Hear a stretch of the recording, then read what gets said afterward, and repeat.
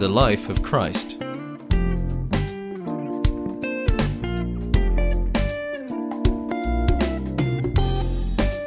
By Rod Anderson.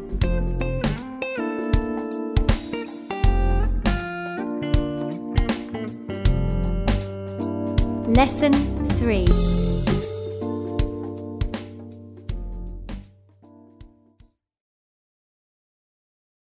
Father, in the name of the Lord Jesus Christ, we thank you for the Word of God. We thank you again that the entrance of your Word brings light. Now, Father, as we begin to walk through these scriptures and this information, I do ask again that you would please grant us wisdom and insight. Holy Spirit, that you would truly come alongside us, that you would teach us those things that you feel are very, very important for us to know as we walk through these particular parts of the Beatitudes.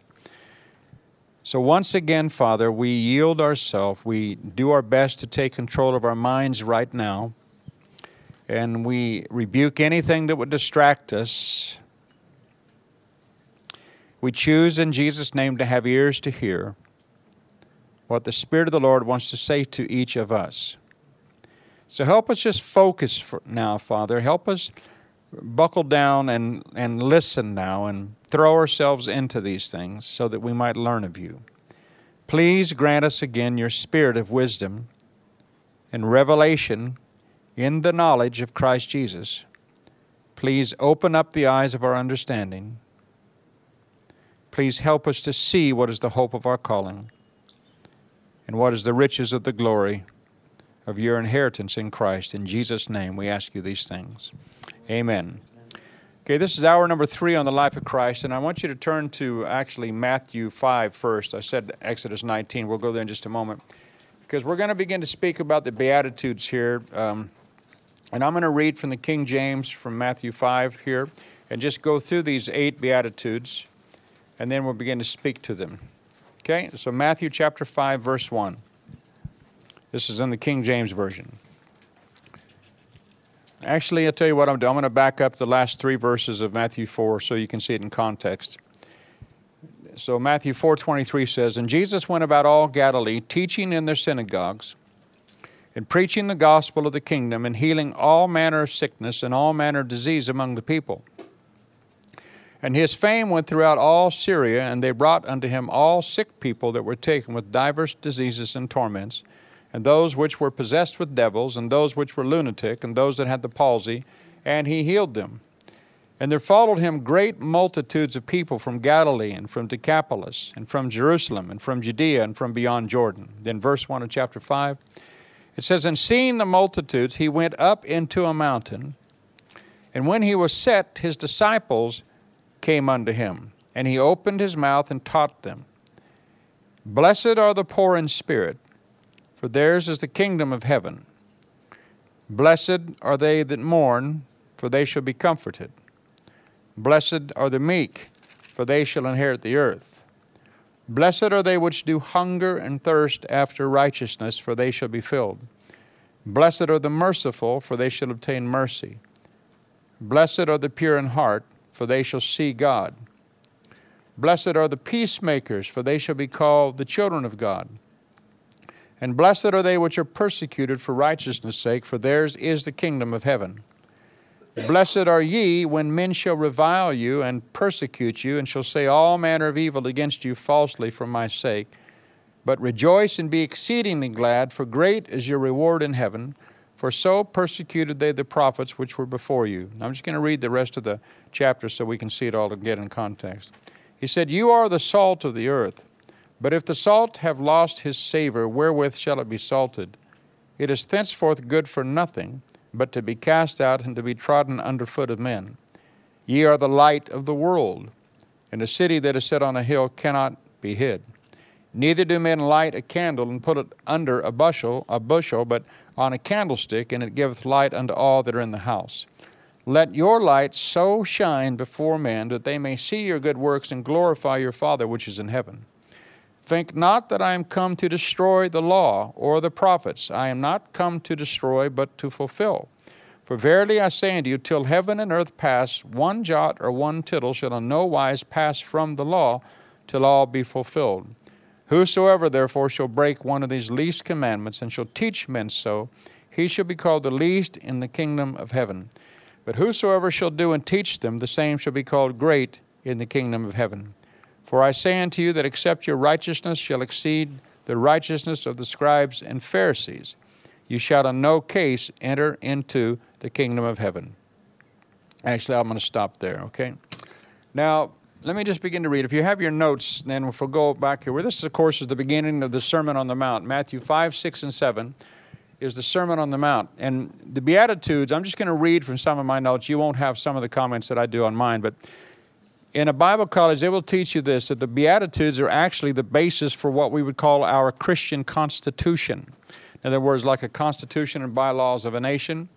Because Jesus here is turning the whole world upside down as far as what all of his disciples expected. Because remember, he's introducing a whole brand new way of looking at things that is totally opposite, 180 degrees off from what they'd been brought up in all their life through the law. They, with the entire Sermon on the Mount, these Beatitudes, are said to represent the principles that govern all human conduct. They're also said, in fact, again, to be the constitution and laws of the kingdom of God. And that's just something, again, if we were taking an exam later, they'd ask you about that quite often. These are considered to be the bylaws of the kingdom of God. These Beatitudes, these seven, actually there's seven, well, there's 8 Beatitudes, but most people would say there are 7, and the 8th sums them all up. I'm going to read on the top of the outline. The Sermon on the Mount began with Christ's disciples as hearers. He ascended a hill shaped like an amphitheater which rose above the city of Capernaum, and there he taught the 12. But the Lord could not be hidden long, for soon a great multitude began to gather unto him. For a short space he occupied himself with the physical needs of the people. In other words, when he healed all the sick. And then when the multitude was properly seated, he began his discourse, which has ever since been known as the Sermon on the Mount.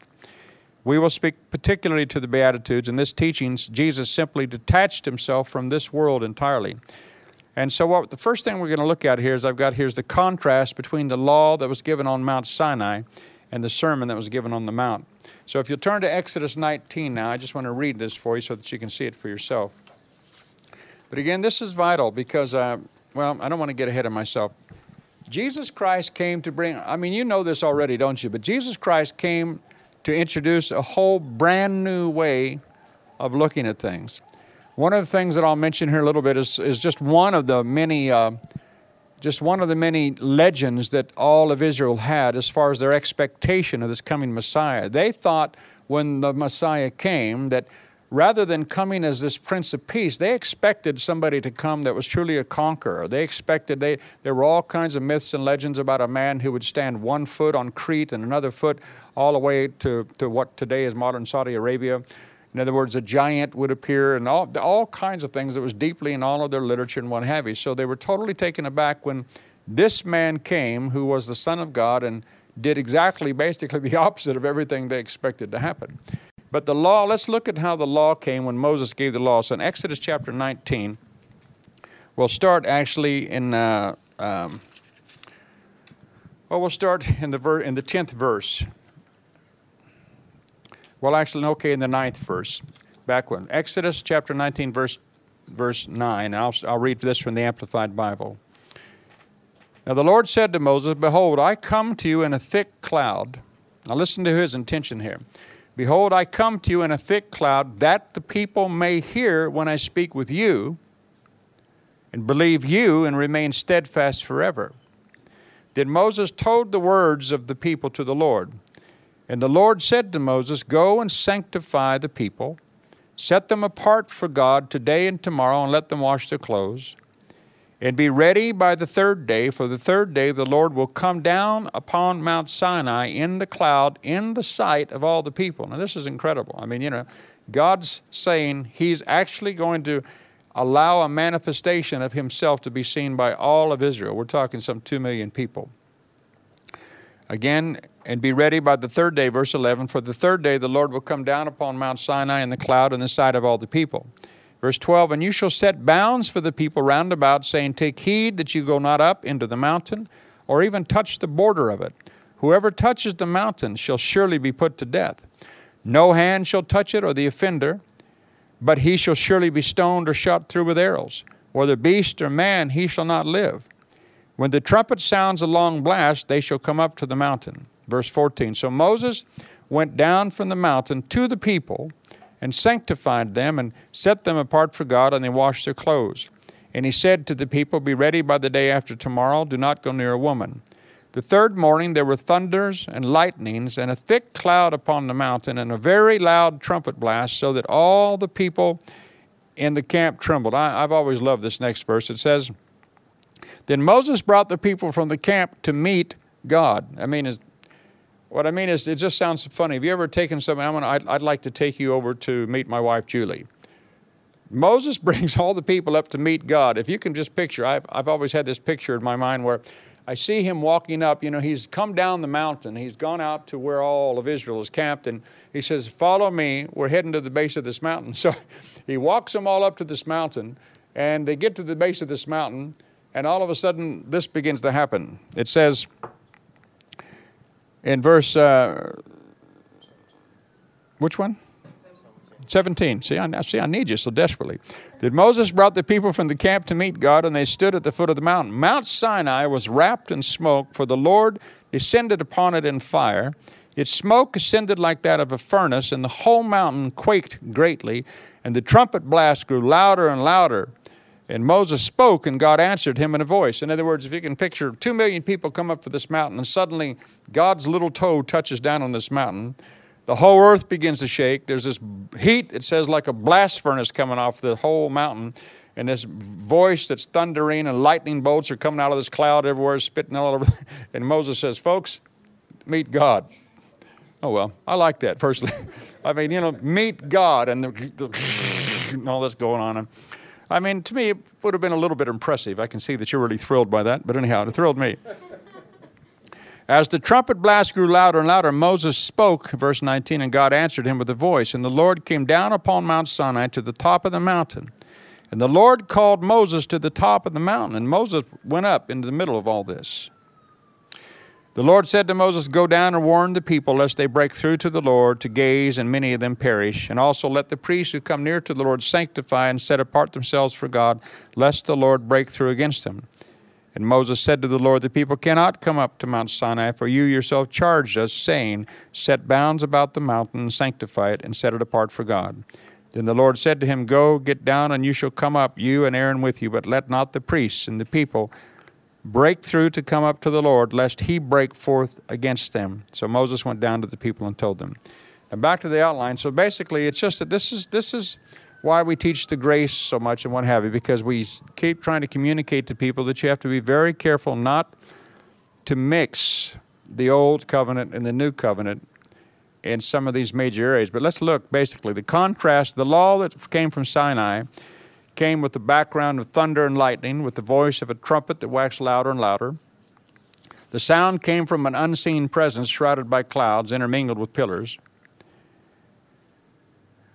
And then point 4 says it began in Exodus 20, of course, is where God actually gives Moses the 10 commandments. And every commandment started with either thou shalt or thou shalt not. What was proclaimed was called a law of threatening. And of course, the law from Sinai was a type and shadow. But the most major important thing that I simply want you to see as we walk through this is that the law demanded outward obedience. Did you hear me? The law demanded, everybody say outward obedience. I just want to make sure that you're alive, okay? The law demanded outward obedience. But the Sermon on the Mount, if you can see how opposite it was, it came with sweetness and words of peace. It began with words of blessedness. It proclaimed a new law of mercy. It was not a type or a shadow, but it was reality and fulfillment. In this new law, the issue was not based upon outward performance, but it was based upon innermost thoughts, because what God's doing now is rather than dealing with your outside, he's dealing with their heart. This was God's will for a certain stage of human development as far as the law was concerned. Now, the new commandments given on the Mount of Beatitudes were not meant to annul the law, but to make possible its fulfillment. The law was founded upon the eternal distinction between right and wrong. And Jesus said that it would be easier for the heavens to fall than to destroy even one tittle of the law. And tittle is just, it means a little hook, one of the Hebrew letters. That's a phrase for one of the little hooks on the Hebrew words. The people, including the disciples, supposed that the kingdom would begin with an outward show of glory. They were expecting a Messiah who would break the yoke of the Romans from off their necks. Their minds were filled with legendary prophecies of how the king would stand on the shore of the Sea of Joppa, and the waters would pour out pearls and treasures at his feet. He would feed them manna sweeter than that which fell in the wilderness, and clothe them with precious jewels and with scarlet. But in the Sermon on the Mount, Christ revealed to them something altogether different, that happiness does not come to the amassing of earthly riches, and that it was the meek and the poor who would inherit the earth. But basically, again, if you can just say the word heart with me, okay? Just heart. The whole, and please don't turn off, because I know, like I said, it's just a lot of information I've got to pump out on this one. But what will change your entire life is when you really do, and some of the other courses that some of you have already sat through with me, you've heard me talk about, the spirit, the soul, and the body a little bit. But the whole issue of grace, the whole revelation of the new covenant was just that Christ came to deal with people's hearts. That what he was after was what was in your heart. What he was after is getting to your heart. The law was all about outward obedience and outward performance. And I say this often, and students sometimes they miss, I don't know what they think, but I just want to say this as we go further. Most people today in churches are more concerned about their flesh than God is.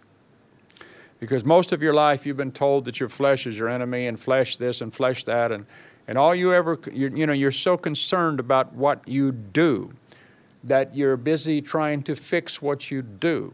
But again, as you've heard from some of the other courses, you can never fix what you do until first you receive who you are now in your heart. In other words, it's when you find out God's looking upon your heart that you begin to understand how free you are from the things of the flesh. In other words, what empowers you. Remember when we taught on grace, we said it's the revelation of the grace of God that actually empowers you to say no to sin. You don't get free from sin by people looking at you and staring at you and saying, would you quit sinning? Because everybody already knows they need to quit sinning. You don't get free by people just barking at you all the time, telling you that you must stop doing these things. Freedom comes from the revelation of what God has done on the inside of us. And so Jesus is turning this whole thing around. Like I said, you have to really put yourself in this. He's looking at all these multitudes. He's just healed many of their sick, and now he sits down, and his disciples come up to him, and they're just learning who this man is as well. And some of them believe, but they're just not quite sure. But he's given him now all these beatitudes. He's going to say, this is what causes you to be blessed. Because all of their life, remember, and all of their history and all their generational understanding has been based upon goodness, that's based upon works. In other words, you do this just right, you go here just this, you do this at this time of day, you pick up wood at this time of day, you serve your food at this time of day. Everything's ritualistic, everything. But now he's going to turn everything around again. So the very first one he says is blessed, the very first beatitude is blessed are the poor in spirit. He said, for theirs is the kingdom of heaven. And really what he means by this word poor, if you look it up, it speaks to humility. Literally the word means to empty yourself. And what, like the old commentaries will say, is that when he says, blessed are the poor in spirit, he means those who have emptied themselves out so that they might be filled with Christ, okay? Jesus reversed everything, their thought processes and their value systems. And now they're being told, and remember, what time is this that we're dealing with? Who was in control of the world right here? Rome. Roman legions, Roman centurions, Roman soldiers who could kill you at their whim any single time they wanted to. Remember, these men actually could pull you off the street. You could be tortured, you could be jailed, you could be murdered in a moment, and really without hardly any recourse whatsoever. So Jesus is talking to a bunch of people, and he's about to tell them, in the midst of all this world that they're living in, this world where they're surrounded by enemies, by people that only live by military strength, he reverses everything, their thought processes and value systems. Now they're being told to, point A, submit to authorities, to esteem others more than themselves, and to love their enemies. Now, we can say that real easy, but has anybody here ever tried that? Love your enemies. Blessed are the poor in spirit, for they shall inherit the kingdom of God. They are to discover that the way up, this is the next page, they are to discover that the way up is not to push and to fight, but truly to kneel and to pray. Christ's example, he is a man, he clung to nothing that was external. He abandoned all ease. Remember, this is the guy that we're supposed to copy. Ephesians 5:1 says, be ye therefore imitators of God. How many of you, again, were Sunday night at the conference when Dutch spoke on the difference between suke and pneuma? Was anybody here? A few of you? Those who weren't there, it would really be good. It was just a basic teaching that he does out of a course that I'm familiar with that he does. But this is the whole thing. What God's trying to get us to is he's trying to get us away from a man-centered life to a Christ-centered understanding, where we quit living from our soul. The suke man is what it's called. That's the Greek word for soul. And we truly begin to live from our spirit. But this is what Christ did. And we have to understand, he was the highest example of authority that there was that ever walked on this earth. If we can somehow find it within ourselves to begin to imitate this man, you will find yourself carrying a greater authority. It's just that simple. And you need to walk in the authority that God's given you. You really do. But authority will not function where there's man-centered lifestyles. In other words, when you're trying to live by the strength of your flesh or the strength of your mind or anything else. Christ's example, he is a man, again, he clung to nothing that was external. He abandoned ease. He abandoned popularity of the masses. He abandoned the favor of those in power and the sympathy of friends. As I put down here, it does not mean, though, that poverty is spirituality. In other words, when he says poor in spirit, any more than having riches is a sign of spirituality. Being aware or sensible of their spiritual poverty, in other words, having a revelation of their own emptiness. This is what he's saying. Blessed are those who are poor in spirit, who have an understanding that they need help. That's all this means. He said, you're going to be blessed if you really don't lean to your own prideful understanding, and if you really have an awareness that I need help. That's basically what he's saying. Blessed are the poor in spirit. Being sensible, it means to be sensible of their spiritual poverty. They place themselves at the door of mercy and they knock there. Their language is, God be merciful. And their posture is standing, watching and waiting at wisdom's gates and at the gates of her door. Now the second beatitude is, blessed are they that mourn, for they shall be comforted. In his second beatitude, the Lord again puts himself in opposition to the favorite maxims of the world. The world says, get as much pleasure out of life as possible. Live it up. Put out of your mind everything that disrupts you. Don't be too concerned about the troubles of others. And if you should get too disturbed, take a tranquilizer. Eat, drink, and be merry, for today we live. But in complete contrast, Jesus says, blessed are they that mourn. The word blessed, as it'll say in the Amplified, means spiritual well-being and prosperity, and it speaks of the deep joy of the soul. But he says, blessed are they that mourn. And it's talking about a sorrow, but we're going to look at a little bit of 2 Corinthians 7 in a moment. The Bible says that godly sorrow worketh repentance that needeth not to be repented of. There's a worldly sorrow. Jesus is not talking about being sorrowful after the world's form. It's talking about a godly part. But it means to have the understanding that you really do need to, as it were, mourn over your sins. In other words, that you don't relax in them too much. And here's James chapter 4, verse 8 and 9 out of the Amplified Bible. And again, what Jesus is doing here is he sits with these 12 and then the multitudes. He's reading their hearts and trying to communicate to them, this is what the new kingdom is going to be like.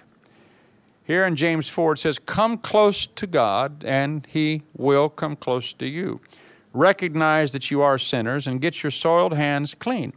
Realize that you've been disloyal, wavering individuals with divided interests, and purify your hearts of your spiritual adultery. That's an incredible phrase. Purify your hearts of your spiritual adultery. As you draw near to God, be deeply penitent and grieve, and even weep over your disloyalty, and let your laughter be turned to grief and your mirth to dejection and heartfelt shame for your sins. Now that can almost sound like it's contradictory to some of the things that we've taught, because we want you to be full of joy, full of life, and what have you. But there has to be this balance. In other words, this is why, you know, when we teach on grace, I make this statement, or when I teach on the love walk, about how important it is to walk and have a revelation of God's love for you, that even when you sin, he never leaves you, he never departs. Remember, even when you step out of, even when you step out of the Word, it says in Hebrews, God does not remove His favor or stand apart from you. But again, the danger that we all surely obviously see is that many people, they enter into a place of what we call sloppy agape, or some people call it greasy grace, where they think they can do anything they want to do, that they can just continue in sin or what have you.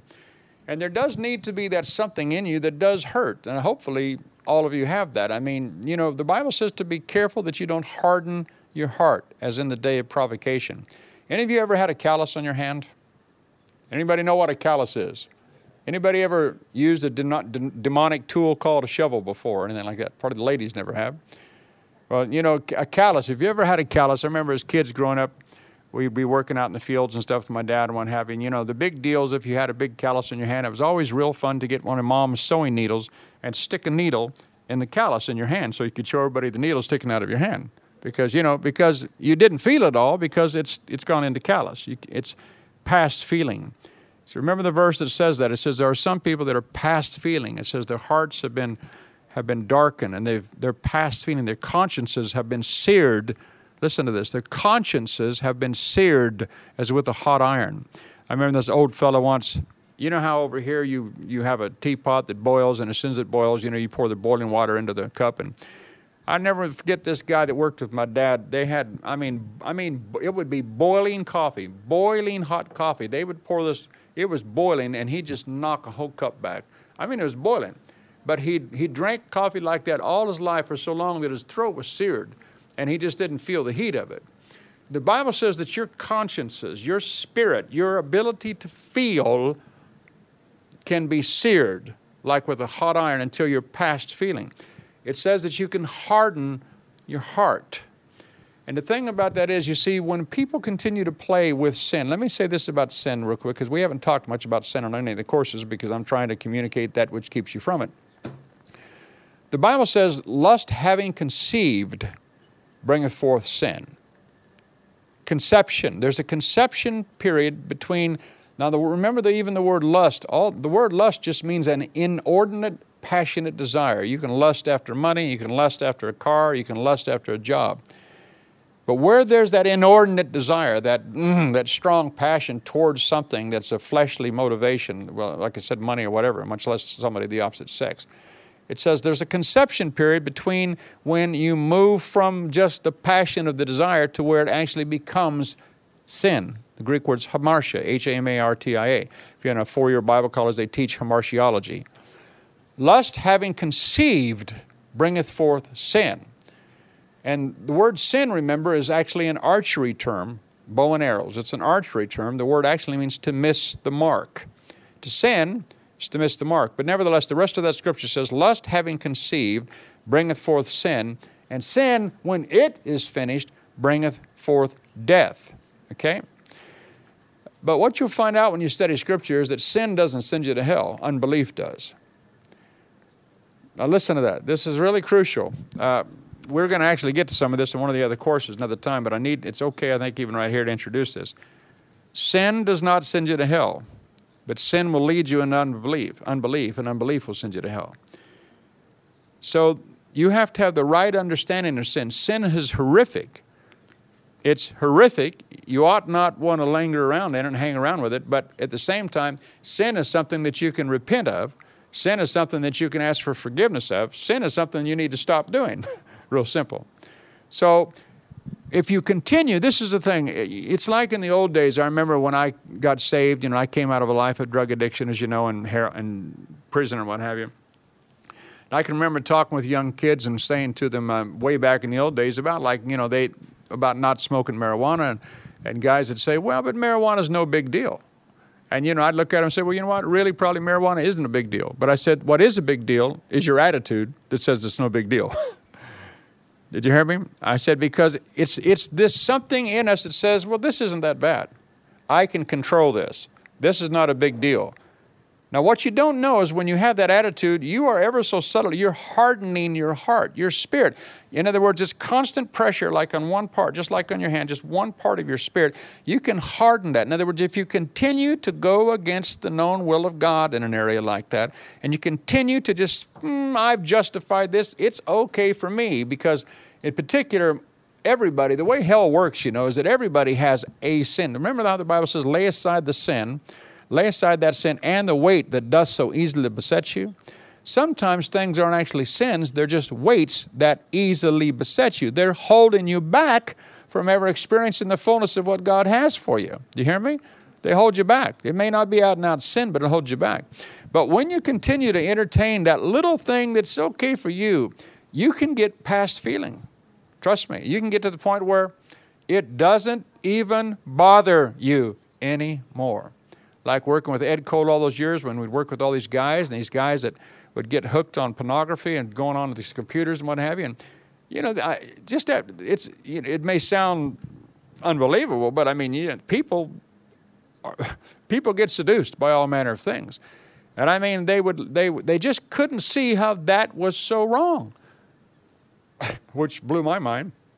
But nevertheless, if you keep saying yes to a very small sin, it may be a very small sin, it may be not a big deal, but see, the attitude of, but that's okay for me, begins to harden your heart. And you get past feeling in that area. You hear me? It may just be one tiny area of your massive spirit.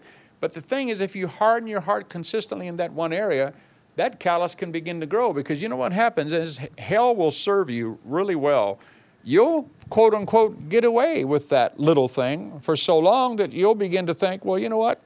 Maybe it's okay to get a little loose in this area too. In other words, I haven't seen any great, huge judgment from this, so maybe it's okay to move on to this area, and that callus begins to grow.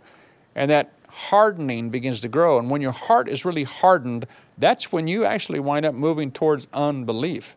And unbelief is dangerous, trust me. Unbelief, like I said, is what sends people to hell. But sin's what leads you to that. So one way or the other, we have to still have a right attitude about sin. We have to realize when you've sinned, don't ever let even the smallest thing, you know, the Bible says it's the little foxes that spoil the vine. It's just the little foxes. Learn to deal with little things quickly. Amen? Just say amen. Amen. Just deal with little things quickly. You know, it's like weeds. Deal with weeds while they're small and while they're tiny before they take deep root and become something you can't control and you need help to get rid of them yourself, all right? So to mourn over your sins, blessed are those that mourn. Point B, to truly be, it also means to truly be concerned for the need and the well-being of others. In other words, loving others. And again, John 12, 24, 25. For verily, verily, Jesus said, I say unto you, except a corn of wheat fall into the ground and die, it abideth alone. But if it will die, it'll bring forth much fruit. And then he says, he that loves his life, and I should read that in the Amplified, but I'm just going to leave it. He that loves his life shall lose it. And he that hateth his life in this world shall keep it unto life eternal. The word hate there in the Greek always means relative disregard. It doesn't mean, it's just like when Jesus said, except you hate your father, mother, brother, sister, wife, yea, your own life also, you cannot be my disciple. It doesn't mean that you hate like you're thinking. It means relative disregard. So he said, we need to have a real disregard about all that this world has to offer. Next paragraph, in proportion as we enter into a sharing of the sufferings of mankind, we receive the comfort of God. Our sorrow is not to be the sorrow of this world, for, quote, the sorrow of this world works death. But godly sorrow works repentance unto salvation, not to be repented of, 2 Corinthians 7:10. Our mourning over the sorrows of the world must have a practical result. He doesn't want us to become hermits and go off in the desert and live out our days. We must, as Jesus did after he spent his hours in prayer, rise up and begin ministering to the world, comforting their sorrows and healing their wounds. So that's blessed are they that mourn. The third beatitude is blessed are the meek, for they shall inherit the earth. And again, each one of these, he's trying to get to your heart. He's looking at these 12 and he said, guys, listen, blessedness comes from this. Jesus sets the example, 1 Peter 2:23, blessed are the meek. This is what his testimony was. Said Jesus, when he was reviled, he reviled not again. And when he suffered, he threatened not. But he committed himself to him that judges righteously. And here's a little, on the next page, a little word study of the word meekness. I'm just going to read something I have in my outline. Again, the Lord explains the character of those who are of the kingdom of God by contrasting their spirit with that of the world. The world says, stand up for your rights. Don't let the other guy put anything over on you. But Jesus says otherwise. He said, blessed are the meek. Now this Greek word is prautes, P-R-A-U-T-E-S. And I've always loved this definition, but just listen to this definition of this Greek word. Blessed are the meek. The Bible says Jesus was the meekest of all men. Prautes is not readily expressed in English, for the terms meekness or mildness commonly used today suggest weakness, don't they? In other words, if you were to say somebody, that guy's really meek, the first picture you would see is somebody that's weak. You know, at least that's kind of how we hear the words today. It's not readily expressed in English, for the terms meekness, mildness, commonly used suggest weakness, and solanimity, which means equanimity of spirit. It just means where you're just kind of boring to a greater or less extent, whereas prautes does nothing of the kind. It must be clearly understood, therefore, that the meekness that was manifested by the Lord and commended to the believer. Now, this is an important sentence. Listen to this sentence. The meekness manifested by the Lord and commended to the believer is the fruit of power. Did you hear that phrase? The fruit of power. In other words, whatever this meekness is, he says it's the fruit that comes from having power in your life. In other words, when you know who you are, you don't have to prove it to anybody. There's a meekness that comes into your spirit because you recognize who you are, you recognize the authority that you walk in. The common assumption is that when a man is meek, it is because he cannot help himself. But the Lord was meek because he had the infinite resources of God at his command. Described negatively, meekness is the opposite to self-assertiveness and self-interest.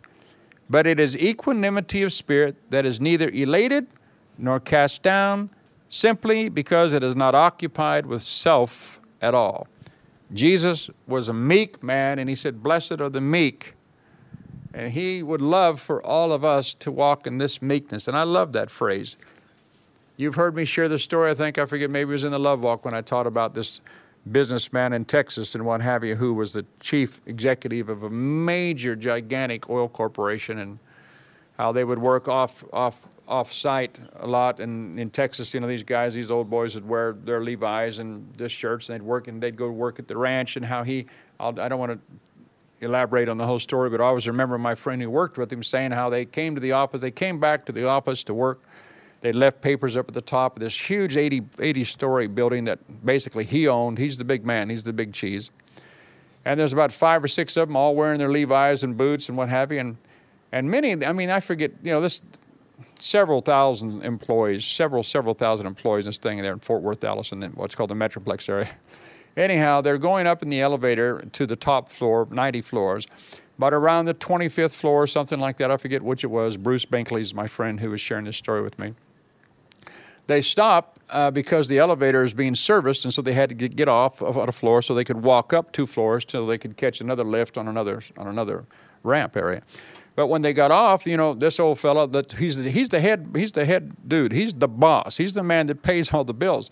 And there's this massive floor area with partitions and office spaces, and all these people, maybe 100 people in offices, you know, an open office plan, if you've ever seen how they have in the States with just partitions and what have you. And this fellow, I won't call his name because you might have heard it, but he gets off and there's a water cooler there, and because they walked up flight, he goes to get a drink of water.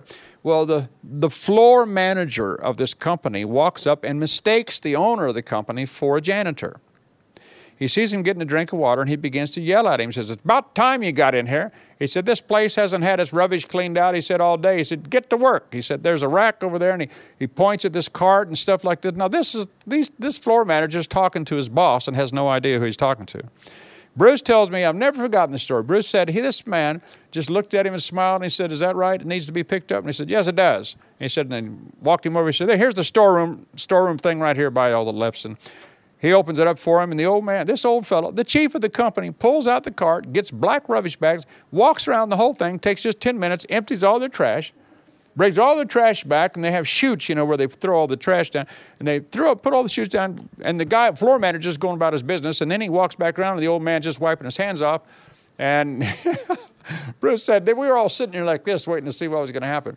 And he said, this old fellow walked up, the floor manager walked up to the old fellow, and he said, "Did you get them all done?" And he said, "Yep." And he said, "Yeah, I got them done." And he said, "Can I go to the next floor now?" And The guy said, yeah, go ahead, go about your business. And so the owner of the company just walks up the next floor, and they go on up. He never says a word. And he said, Bruce said, we looked at each other and went, wonder what I would have done in that same situation.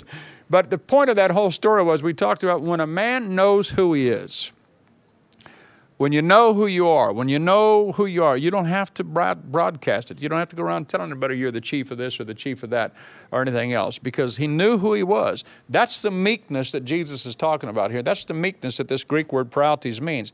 It's having this equanimity of spirit. I love the way it says it. This equanimity of spirit that is neither elated nor cast down, simply because it's not occupied with self at all. Hear me? Blessed are the meek. See, blessed are the meek. We need to get to that place where we have such an awareness of our salvation. Such an awareness. You do know that we have eternal life, don't you? Don't we? Does anybody here have eternal life besides me? Thank you. Good. I can see you're thrilled about it. The Bible says, lay hold on eternal life, whereunto you are called. In other words, take a hold of the truth that you've got eternal life. I know you're in this stinking, dirty world for a while. But remember, the Bible says, what is your life? It is but a vapor. It appeareth and it vanisheth away. We're only here for a season. This is not reality, remember. So it's okay. We need to find out who we are in Christ and understand that all of this is going to build up to the fact that He's saying, if you're going to follow me, and if you're going to begin to bear the fruit that I want you to bear, you're going to have these bylaws of the constitution of the kingdom of God understood in your own spirit, okay? Okay, meekness doesn't mean that you never assert yourself, however. Jesus took a whip, remember, and drove the people out of the temple. He rebuked men who needed rebuking.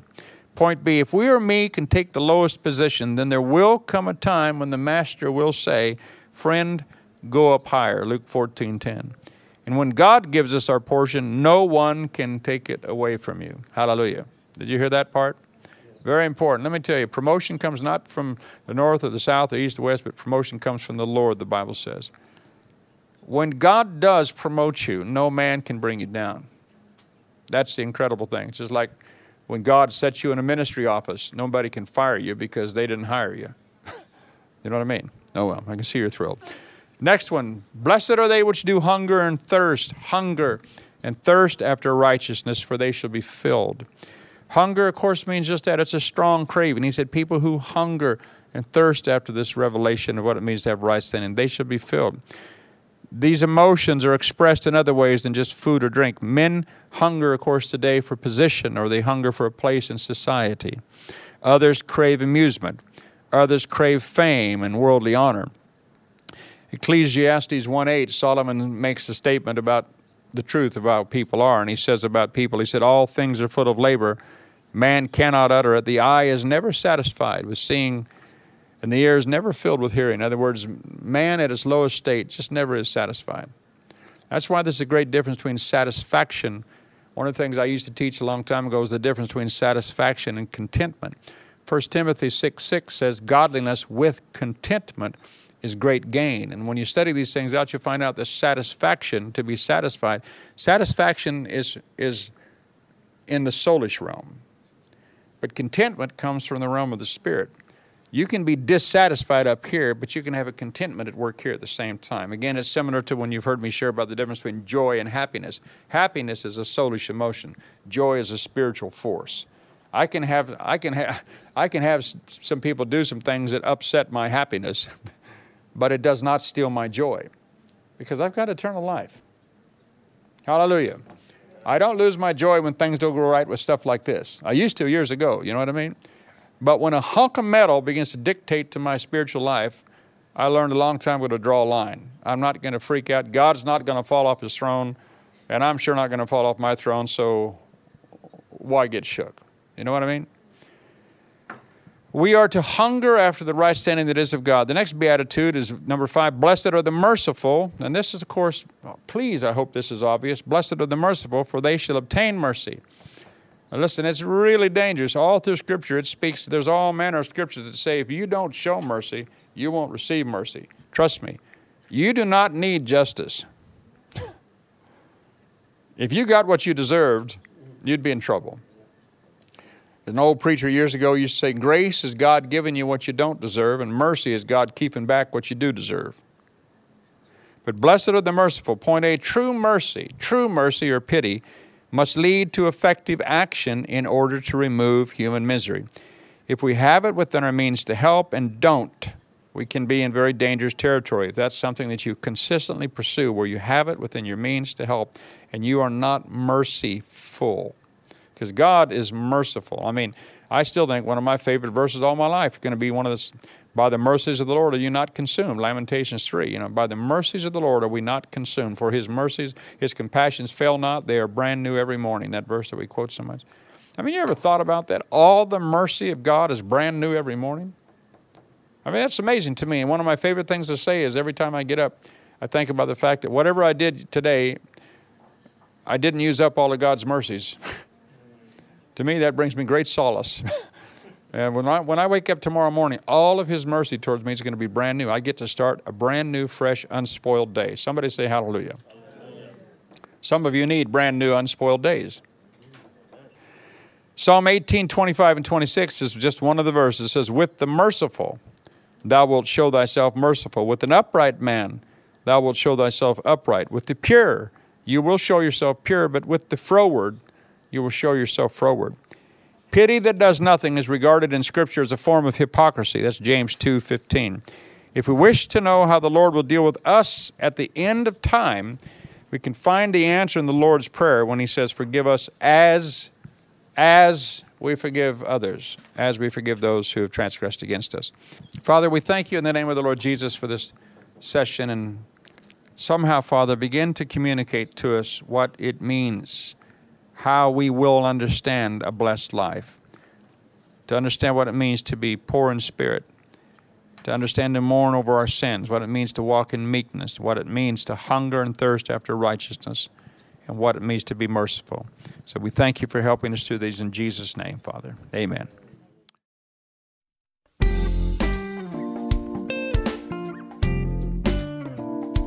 You have reached the end of this lesson. Please insert the next lesson to continue.